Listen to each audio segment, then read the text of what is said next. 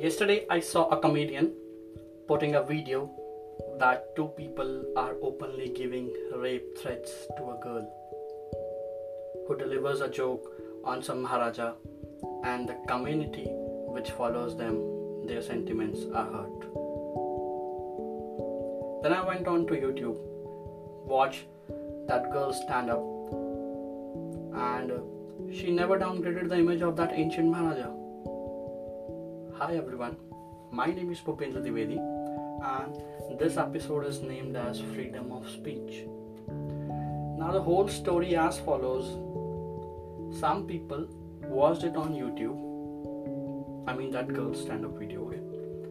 Then they start putting out Insta stories by tagging that girl and those two people who are already followed by youth very actively on internet world, so that they both can deliver their holy views on that girls.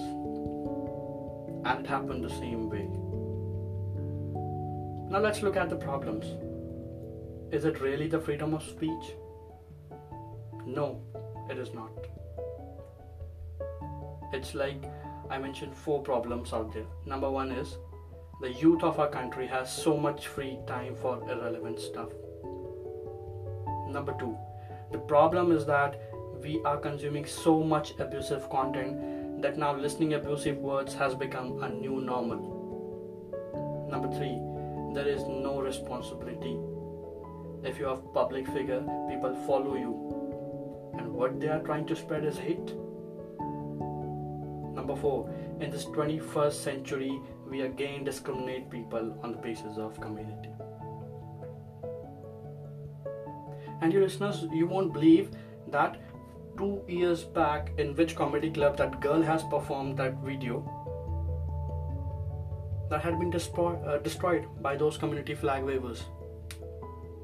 We have to think again that for what we are using this cheap internet? For spreading hate or educating ourselves? Now there can be solutions to that. I'll also give that as per my views.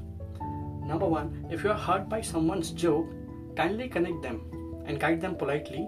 See, you have done this thing wrong. Either edit or remove that part from the video. Very simple, isn't it? Number 2, the youth has put a blindfold on their eyes. Open it up, man. Just think twice before you share or spread something on the internet. Number 3, please understand, in this democratic country, freedom of speech doesn't mean to abuse or give rape threats. Rather, it should be used for raising your voice in a good manner against the wrong thing. Number 4, use your internet for your creativity, for listening podcasts, for listening interviews of people whom you admire. Use it to learn something new, not for spreading hate.